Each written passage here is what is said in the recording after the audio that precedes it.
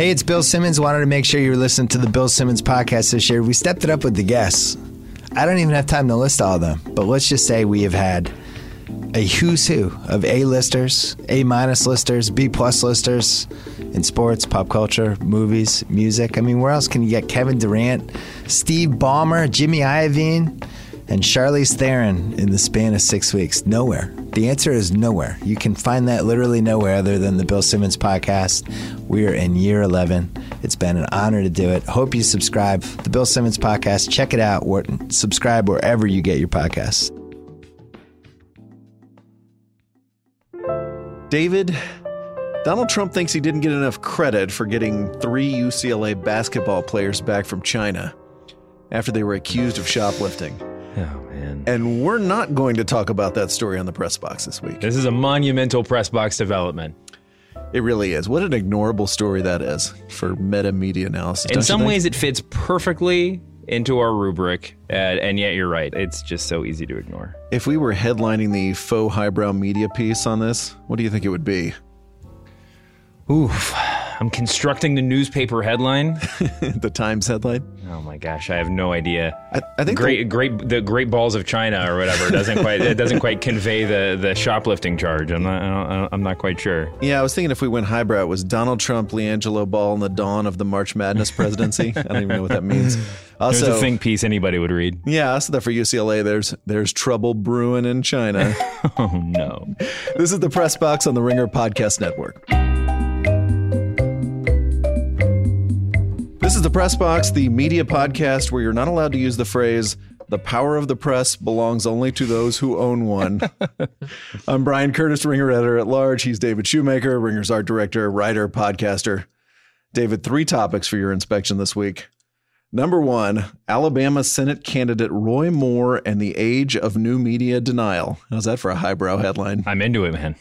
Second, Tina Brown and the twilight of the magazine editor. I wrote lots of faux highbrow headlines this week. And finally, fun with post-game locker room quotes. Oof.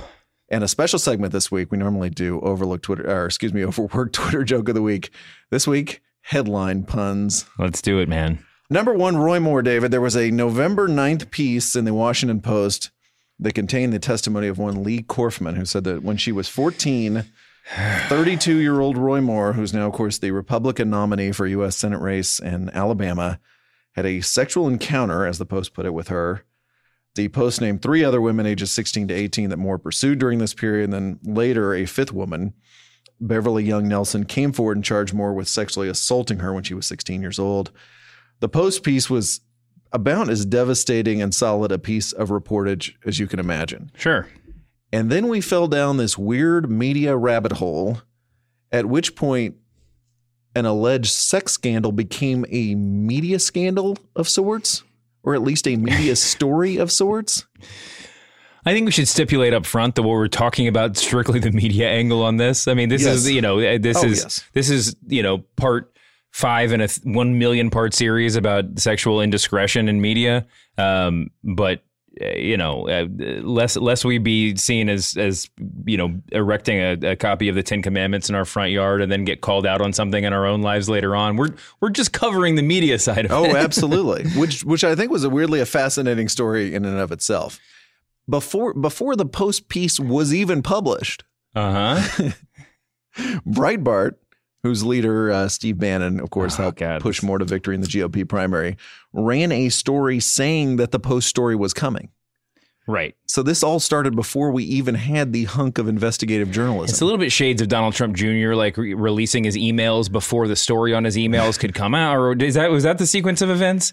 There was leaks of it, but getting out ahead of a story that is coming is sort of the new way of like preventively not having to deny the story, or it's some evidence of it's the implication of denial without the substance of denial. Yeah, it's a pre-denial. Yeah. Because they called it, the Moore campaign in this initial Breitbart piece called it fake news. Right. But this is before it was news. Yeah. And then Axios later reports on November 12th that Steve Bannon and Breitbart had sent 2 reporters to Alabama to, as Axios said, discredit the Washington Post's reporting. So the Post piece is out by this point. Right. And now Breitbart is sending reporters to Alabama to try to gather information. Right.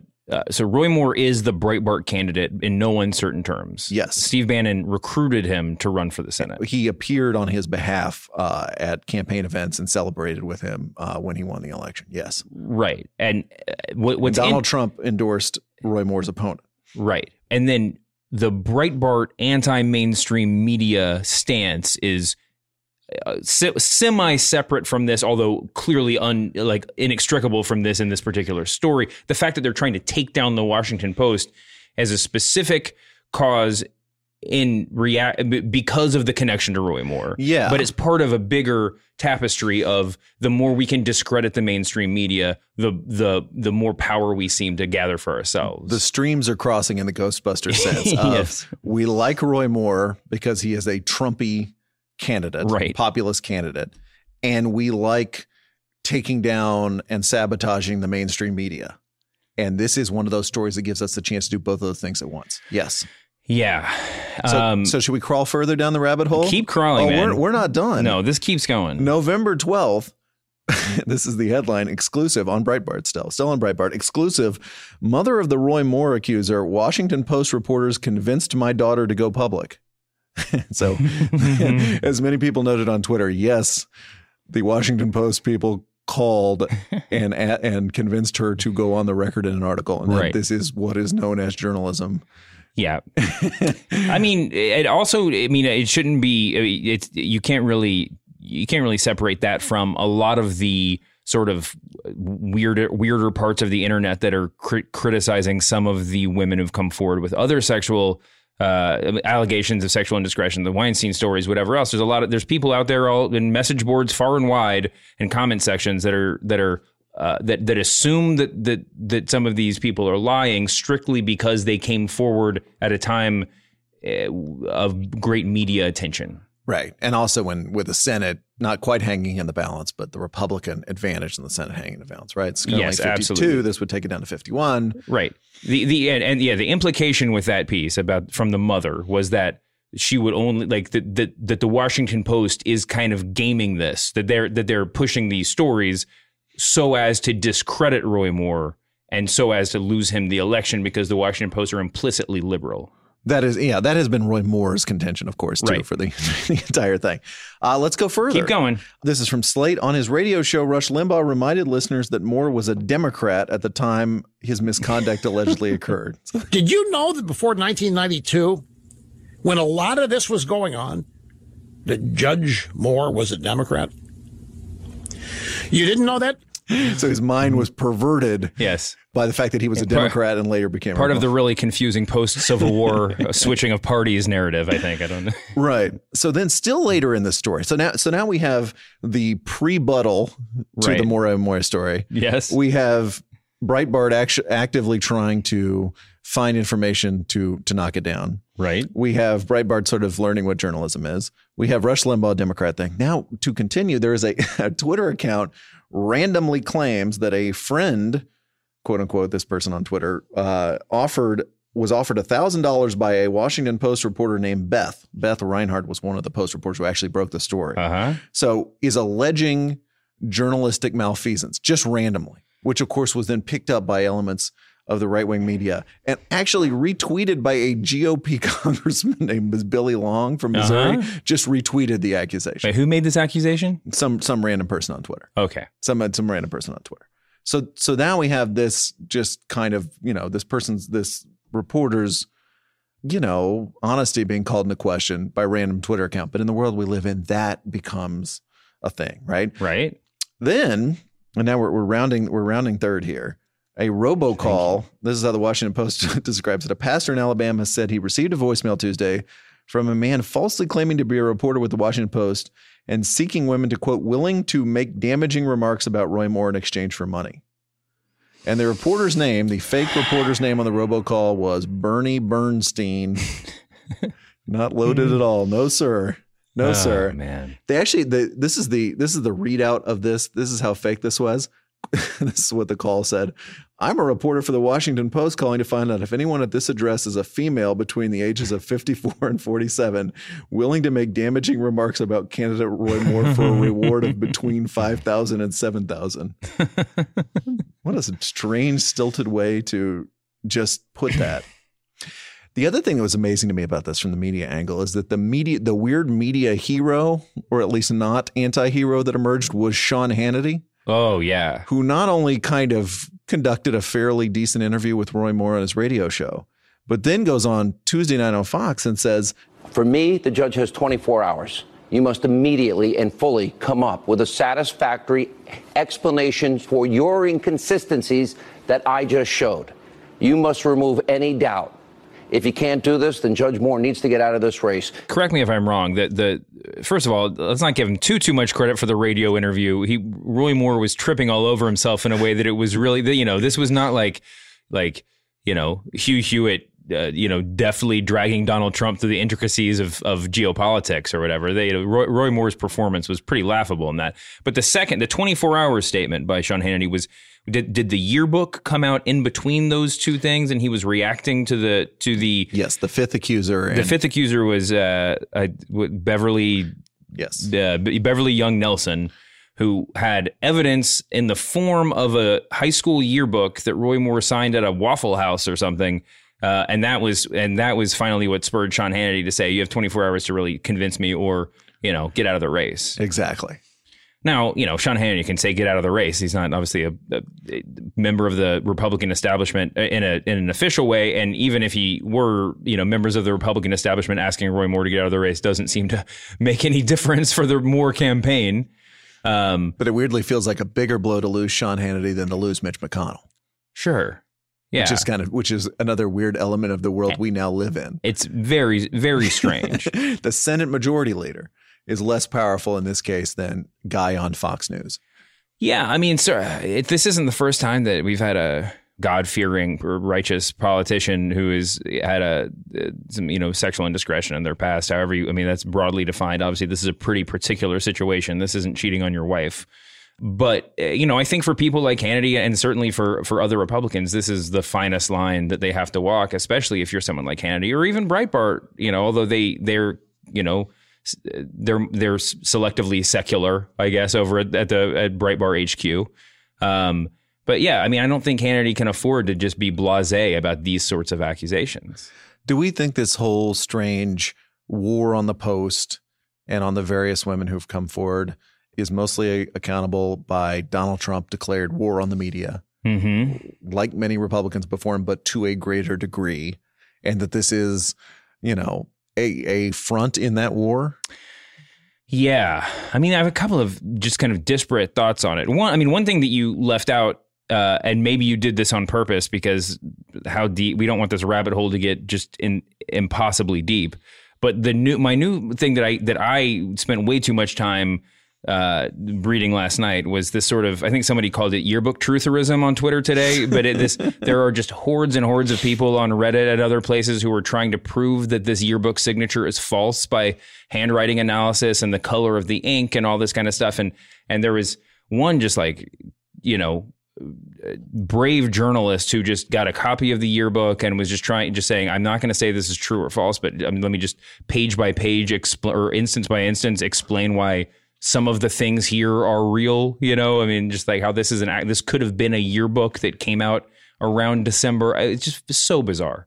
I think that it's all evidence of hyperpartisanship. In that case, the idea that anyone would spend any significant amount of time trying to disprove or trying to find fault with the color of ink and the pages of a 30-year-old yearbook and not spend a single moment actually wondering whether or not Roy Moore could have done any of the things he's charged with is evidence of blinding partisanship. Yeah, the Tommy Vietor, who was an Obama official and former Ringer podcaster, pointed out on Twitter that 29% of Alabama voters, according to one poll, said they were more likely to vote for Roy Moore after learning what they learned. In their defense, this is not a full-throated defense, but no matter what you think of the, fake news, lying media meme or line of thought,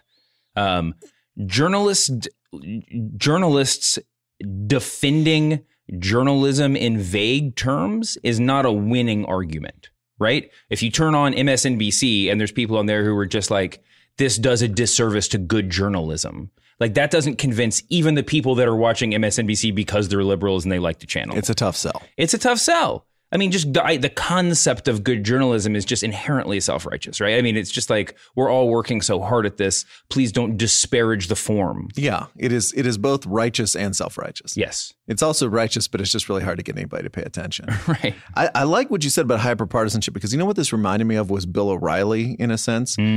And to go back a couple of scandals ago, Bill O'Reilly created this universe where everything could be read as a partisan gesture. Yeah. Everything that happened is, those liberals going to get you. This is conservative. This is conservatism, boy. Here we go.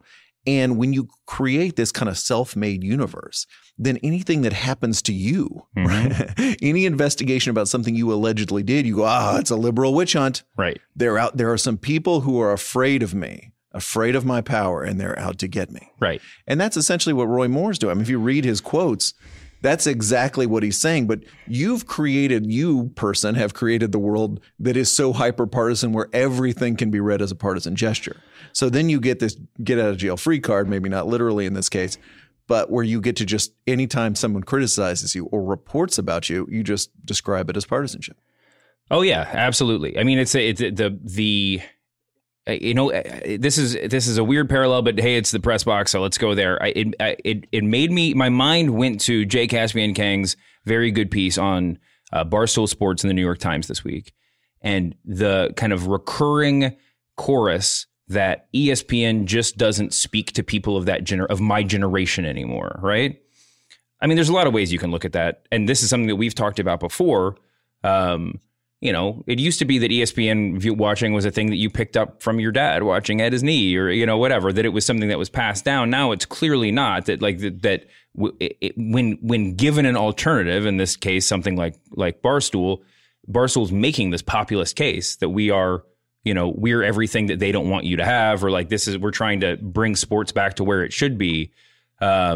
But the idea that ESPN doesn't speak to me, that like you can just blanket say that this institution is not catering to me in this way, it's a similar sort of partisanship, right? I mean, it's that you look at this, like you can look at the idea of like the Washington Post and think that they're like actively trying to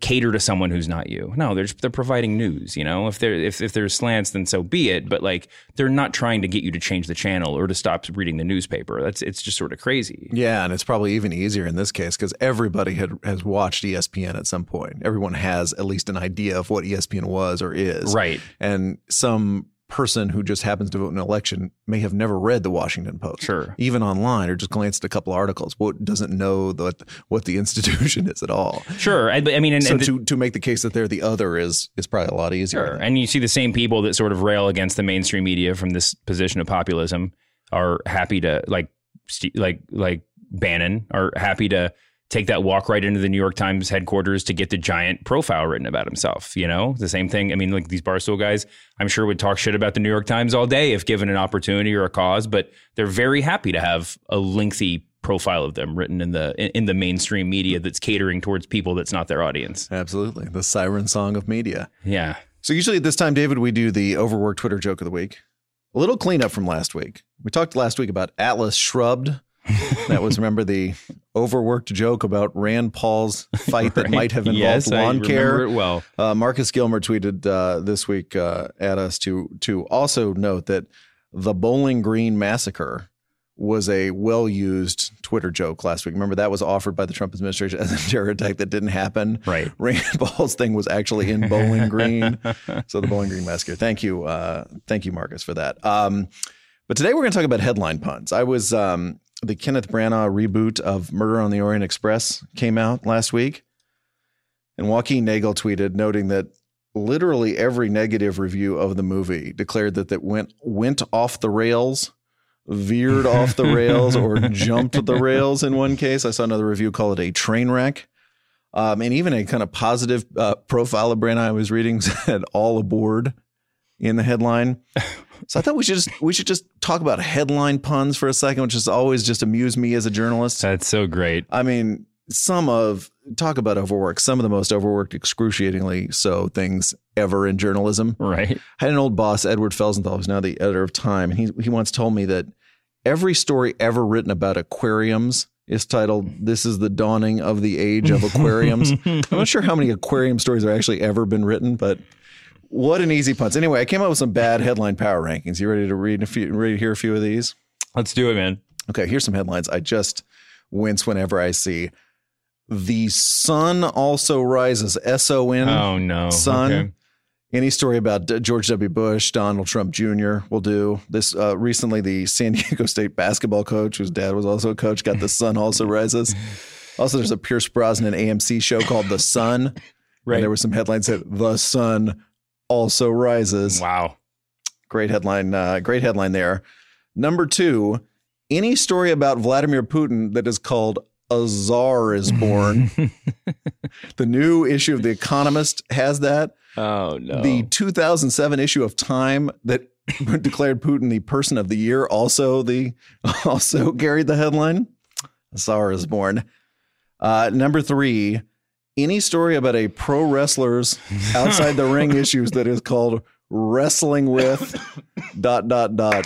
demons, shadows." Reality. There's a good one. Also, I noticed there was a recent Booker T article on his run for mayor of Houston called "Wrestling with Success." Wow. So wrestling with. Number 2 is a particular one to me because I've read so many NFL draft previews in my life.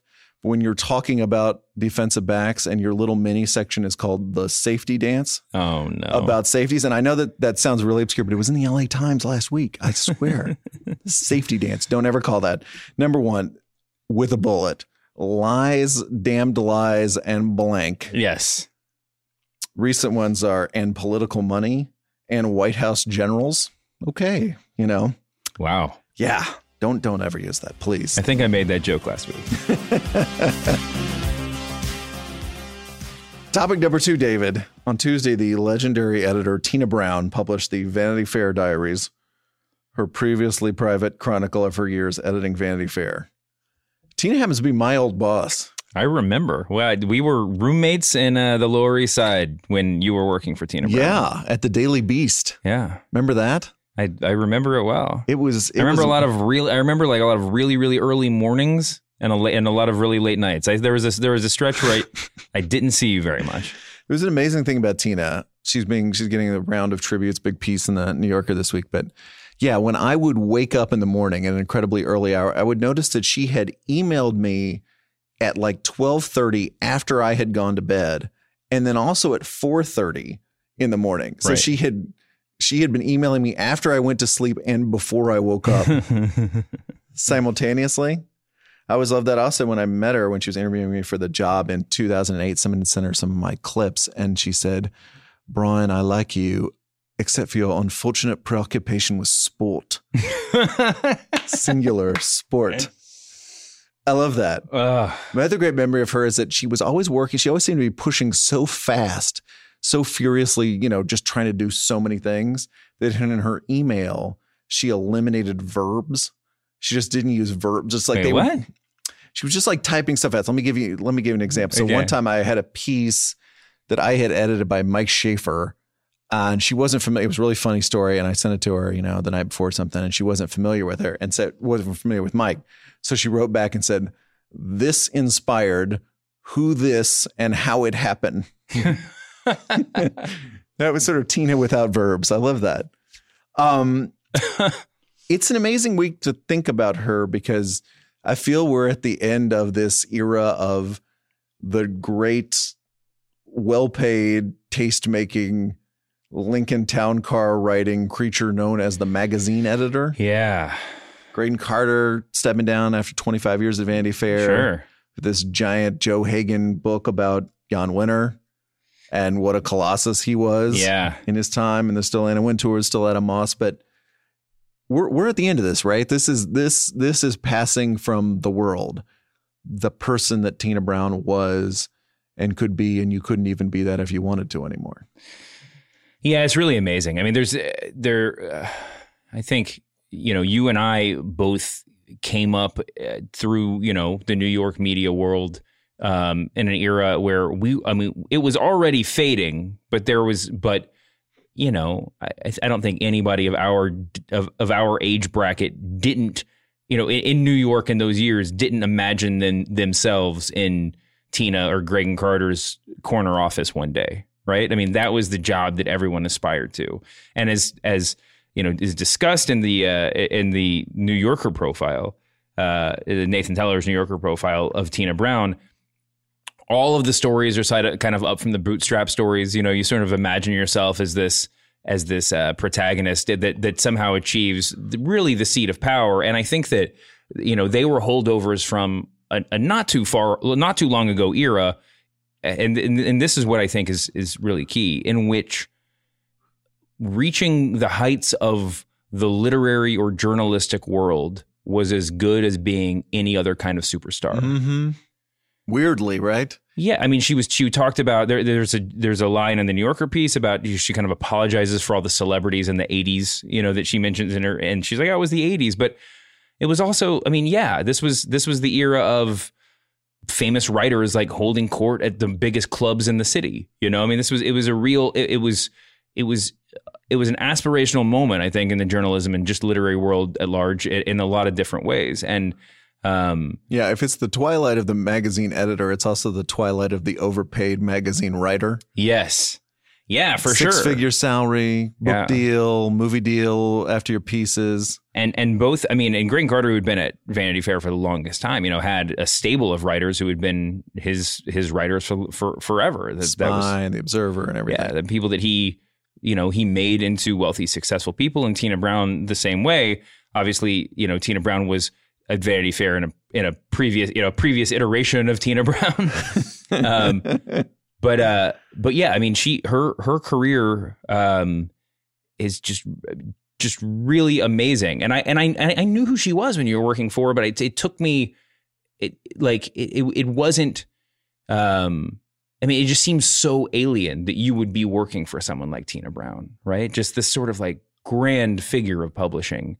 And it's interesting now that it's already, like you said, the era is ending. Yeah, I mean, she was so big. I remember, you and I were provincials, right? Growing up in Texas, we were not the sons and daughters of magazine editors and writers and all this stuff, right? No. And I remember at UT going and buying the first issue of Talk because it was such a big deal. I think I bought it at like a Barnes and Noble. I was like very intent on buying it. It even penetrated to us that she was doing this big thing. And that was amazing. I mean, it's amazing to me that the new model of this is Simmons. It's Benton Smith. Yeah. It's Lydia Polgreen at HuffPo. Yeah. And it's still an amazing job, but it's just totally different because, I mean, I think in the sense, Bill's sensibility is all over The Ringer as it was all over Grantland for sure. But there's just you publish so much now that you just can't, that no editor can have their hands on every piece of text. Yeah. And every photo caption. Sure.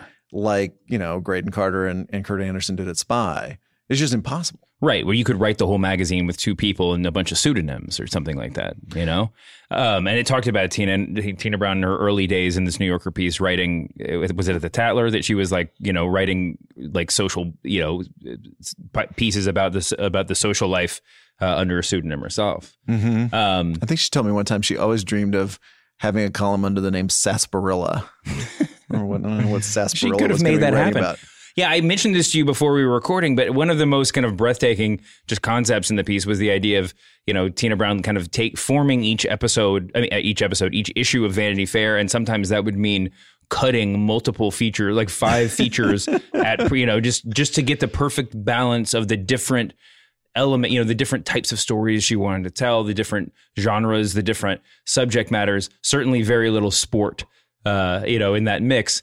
But just like you were saying with all the stuff that people, I mean, just the idea of our boss, Sean Fennessy, taking 5 feature stories and just putting them in a drawer or just, dropping them in the garbage Can can you imagine? and still paying the kill fee or even the full amount to the writer. I'm saying, oh, well, sorry that didn't work out. You know, let's try something else. That just didn't fit in the ringer on, December 1st, 2017. Here's a plane ticket, fly somewhere else and write something. Yeah. It's true. And I saw it as a Daily Beast too. She was known for having this great spidey sense of what was going to be interesting. Sure. What would be where she could look around the corner in a way other people couldn't. Mm-hmm. And I saw this at the Daily Beast, like when Madoff happened, like the night he went down, she was in the office saying, this is going to be huge, understanding in a way that I was looking at a Wall Street Journal story going, what? Yeah. Of course it did become huge, but everything just moved too fast, and it's hard. Again, you can have writers that I think can see around corners and lead you to these things and trust, but it's hard for an editor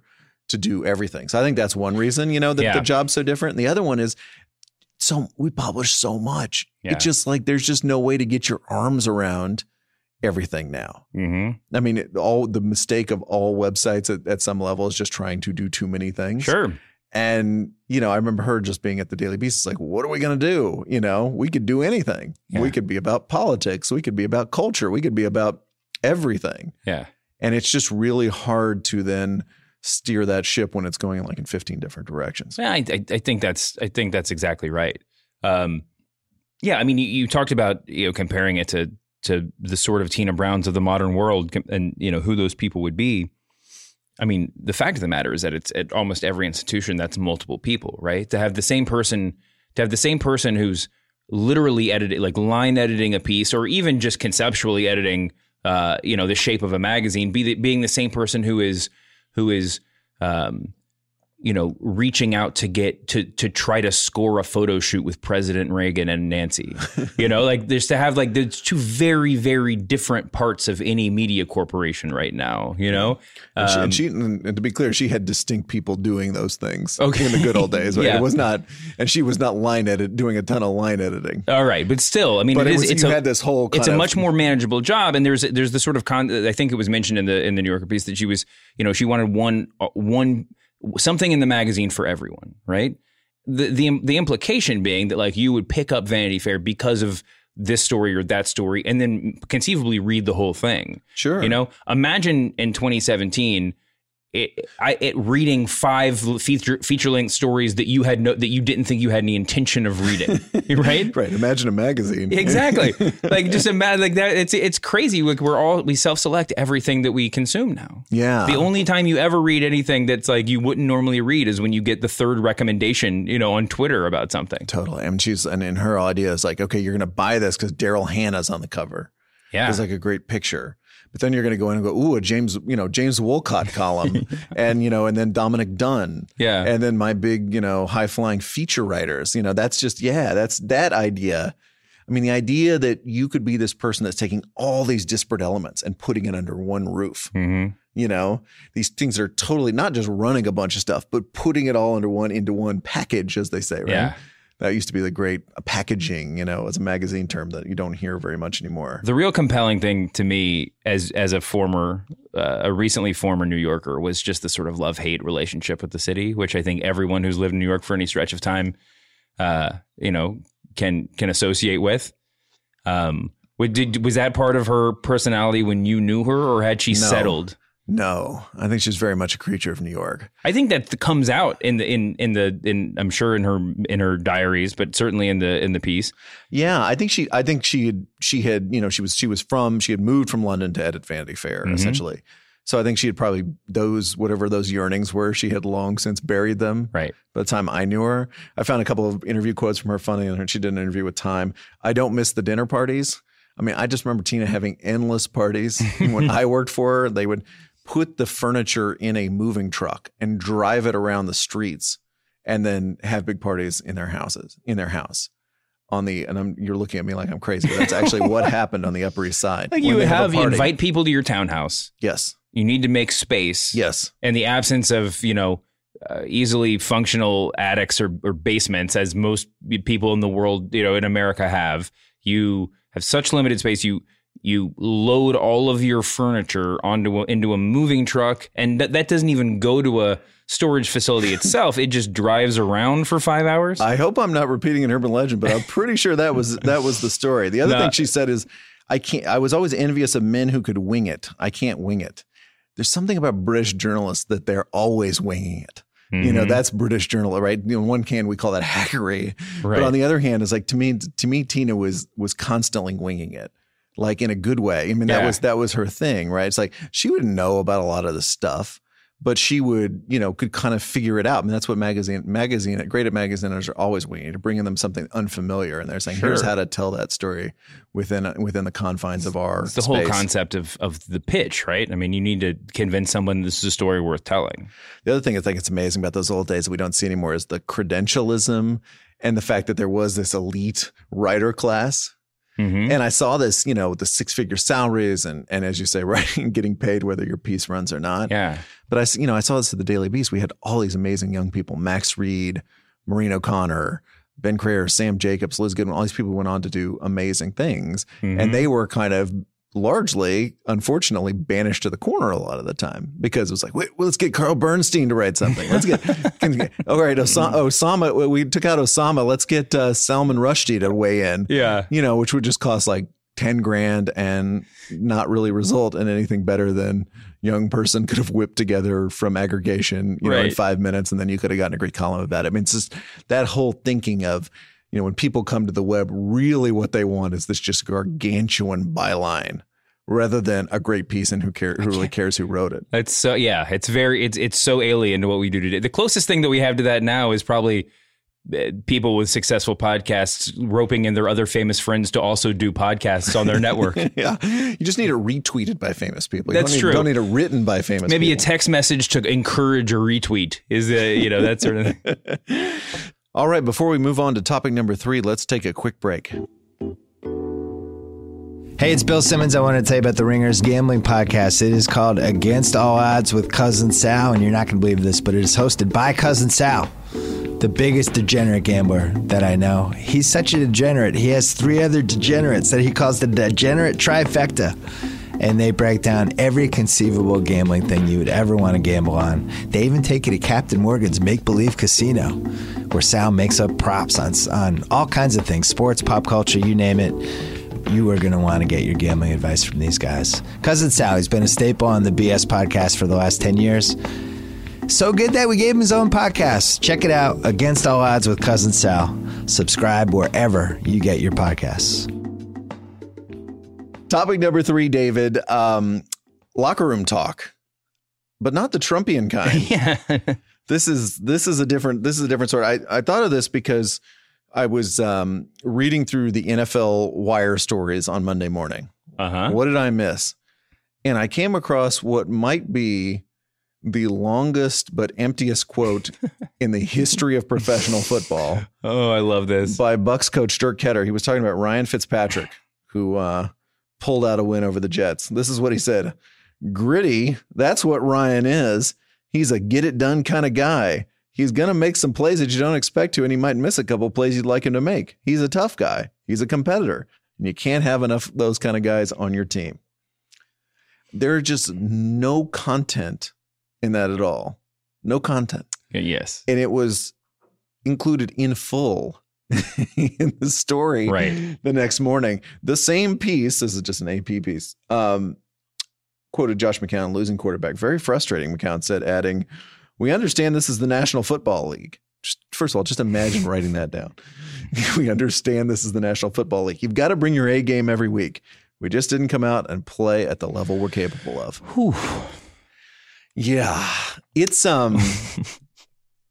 it's amazing because I sort of think we're past the era where you just write down really boring non-insights that players say, but they still float out there among us. Right.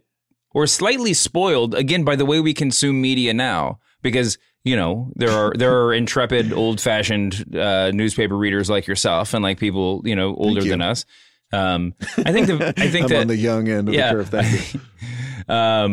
I think that, you know, a huge percentage of people today will consume their beat reporting through unaffiliated sports blogs who take the greatest hits of that day's beat reporting, quote the best paragraph, and write, some just additional fluff before and after. Right. Yeah. Or just say, God, Josh McCown sucked last night. Yeah, exactly. Enough, exactly. Right? Yeah. You don't even need the quote. Yeah. I think I'm inoculated for most of this stuff. Yeah. I think there's at least two forces at work. One is the players don't say anything. Sure. They don't have any, there's nothing. Certainly say less and less as the decades go by. Nothing in it for them, right? Just not, why would I say something interesting after the game when you're just going to quote the bad thing and there's no upside? All you can do is get yourself into trouble. And if you have something good and uplifting to say it to the Players Tribune. But the second thing is this continued tyranny of the quote in writing. Yeah. And I even feel this as a reporter. You're going along, type a paragraph, and it's like this little bell goes off in your head. Ooh, this should be a quote. It's about a beat. A quote should go here. A beat is a good word. It's a beat in the flow of the story. Yeah. And it should punctuate like every third paragraph. And if you're not quoting something, you're doing the wrong thing. Right. And the story should always end on a quote. Right. Yeah. Right. I mean, there were some amazing examples this week. This is about the Rams game. They're talking about the Rams wide receiver, Robert Woods. Here's Jared Goff, quoting the LA Times. He's as big as anybody on this team. The way he works, the way he brings guys along, his attitude daily, and the way he communicates with me is impressive. Okay. Now that's, again, talk about non-insights. But here's Sammy Watkins 2 paragraphs later. The way he practices, the way he plays the game, the way he does everything kind of moves this wide receivers group. He's a pro. So they actually were neither of those insights about Robert Woods. They were the same non-insight. Sure. Quoted back to back. Yeah, I mean, I think that part of that is just I don't know the details of those teams or those writers, but we see around our corners of the journalism world that's a lot of it's functional, right? That if you want to write a piece about name a player, Ryan Fitzpatrick, then you call the Buccaneers press office, right? And you ask them permission to talk to various players of theirs about Ryan Fitzpatrick. They decide who you can talk to. A lot of the time you can ask for specific players, but they're the ones providing you access. The players know ahead of time what you're going to be talking about. And the whole thing comes together and in the most sort of like anodyne possible way. All of that is even setting aside the fact that you're setting out to write a piece about Ryan Fitzpatrick and how, and it's like, that was your first mistake. Right. Well, but I'm just saying, like, yes, exactly. Like, instead of spending time in the locker room and seeing what you get and and chasing a story, a lot of the time you're like pitching a story to the team and having to make do with what, the thing we talked about. Well, if he was, and also I would just say after the game, sure, he's the winning quarterback. Or if he did something relatively extraordinary, it's like people want to read a story about Ryan Fitzpatrick, whether anybody says anything or not. So you kind of have the framework of the story, and you're just it's a story in search of the beat, in search of the quote that's gonna fill in that gap. It's Mad Libs. It's just sports writing Mad Libs. It reminds me of I don't even remember what the quote was, but there was some screenwriter or some TV writer who was saying something to the effect of, some people will write like an episode of ER and just kind of put blah, blah, blah medical stuff, like literally write those words and call their doctor friend to fill it in. And you're probably better off having like someone with actual medical experience that's less of a page to page writer, because it just flows so much more naturally when it comes that way. But yeah, you're just like, if you're just leaving giant blanks where the most important part of the story goes, then you're probably going to end up with something with a laugher or two in your resume. And we've seen 2 different approaches, right? There's the Bill Barnwell thing where Bill's just going to write something about actually how Ryan Fitzpatrick played. Yeah. And he's happy to write, they won the game, but Ryan Fitzpatrick sucked. Yeah. And should never start a football game, an organized football game anywhere again, if appropriate. Right. The other way would just be to just take these out of the story. Yeah. I mean, in a weird way, I almost forgivable. I always make fun of bad questions on TV, after the game's end. Yeah. But in a way, it's like when you watch a football game on TV, I understand television, you kind of want to see the guy. You want to hear him, even if you can, of course, ask better questions, but even if it's just something totally anodyne, it's something about seeing the winning quarterback talking after the big star of the game. Seeing like, sweaty Joe Flacco, even if he had a terrible game, it sort of like justifies your fandom in a certain way, to see everything, get that vibe of everything he went through during the course of the game. Yeah. Yeah. The expression on his face. Oh, that's kind of interesting. Yeah.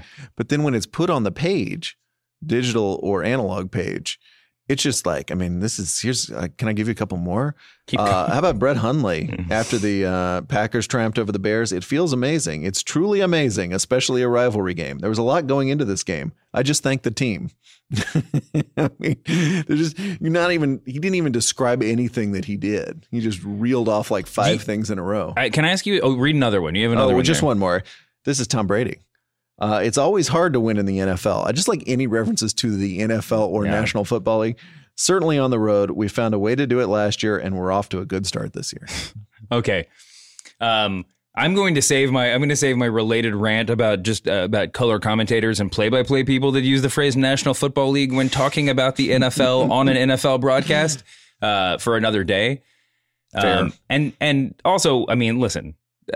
Tom Brady, I'm going to give that one a pass. Like if you're, Tom Brady is sufficiently a megastar that you would of course include a quote from him in any article, but you're also interviewing the world's most famous robot. So like, I'm not quite sure that you expect anything more from him in any instance. But it's just a really weird world of, there are these expectations from the editors, to get these quotes in the paper. My question for you, as someone with much more experience between the two of us on this sort of thing, do you think that like professional athlete media training in 2017 involves teaching players how to say the emptiest things possible? I know it does. And it starts in college. Or even before. Sure. I think one of the things whenever I follow high school recruiting, I'm amazed at how young kids, 16, 17, 18 years old, can use really anodyne quotes. Mm-hmm. And it's because they've, in their case, a lot of it's just experience. They've just been interviewed so many times. Yeah. There's this new thing on college recruiting where a player, whenever he's asked, like, have you thought about your decision where you're going to commit? The recruit goes, this isn't a 4-year decision I'm making. This is a 40-year decision. And but I've seen like tons of recruits say that, like they developed their own like glossary of cliche. Yes. And I just think it's because they're getting, first of all, they're getting interviewed early and early, so they just learn. And like, ooh, I'm not going to say anything controversial again. Yeah. And then in college, they start like actual formal training. Yes. Yeah, and I think there's also the element of seeing the success that people like, LeBron James, to throw a name out there, had by being, it seems like a few years ago there would be one or two like, NBA prospects where you would get this time during the college basketball season, there'd be a freshman where people would be just like, wow, he is really mature. He is really media savvy. And what they were saying was he already has the ability to say nothing, He's already got it. Now, if you look at like the 2018 NBA mock drafts, you have guys like Michael Porter and Marvin Bagley who are as good as like a 15-year NBA pro. I mean, it's all like this is part of the process. This is part of learning how to be a pro. And like you said, they're getting interviewed earlier and earlier, and people are paying attention to them earlier and earlier. And yeah, I mean, it's that sort of preparation on the part of athletes that you described is just like, that's in a lot of ways that's killing, like that's what's killing journalism. I mean, that's not the whole industry, but that's the problem with all these pieces. It's that they just don't say anything. Oh yeah. There's not even opportunity to veer your story in another direction based on something that someone says. Mm-hmm. At the Ringer, it happens a lot more in football. I think there's just so many more players, and so many of those players are, kind of came up from nowhere, haven't been superstars for that long, and they just don't get the same level of attention from the PR department. And sometimes people can follow those stories in different directions, but it's just amazing. It's amazing how bland, it's amazing that old newspapers just don't speak to me in the way that Barstool Sports does these days. David, as Sammy Watkins said of Robert Woods, you're a pro. Thanks for joining me this week. That's the Press Box. We're back next week with more hot takes, but all things media. He's David Shoemaker. I'm Brian Curtis. See ya. Yeah.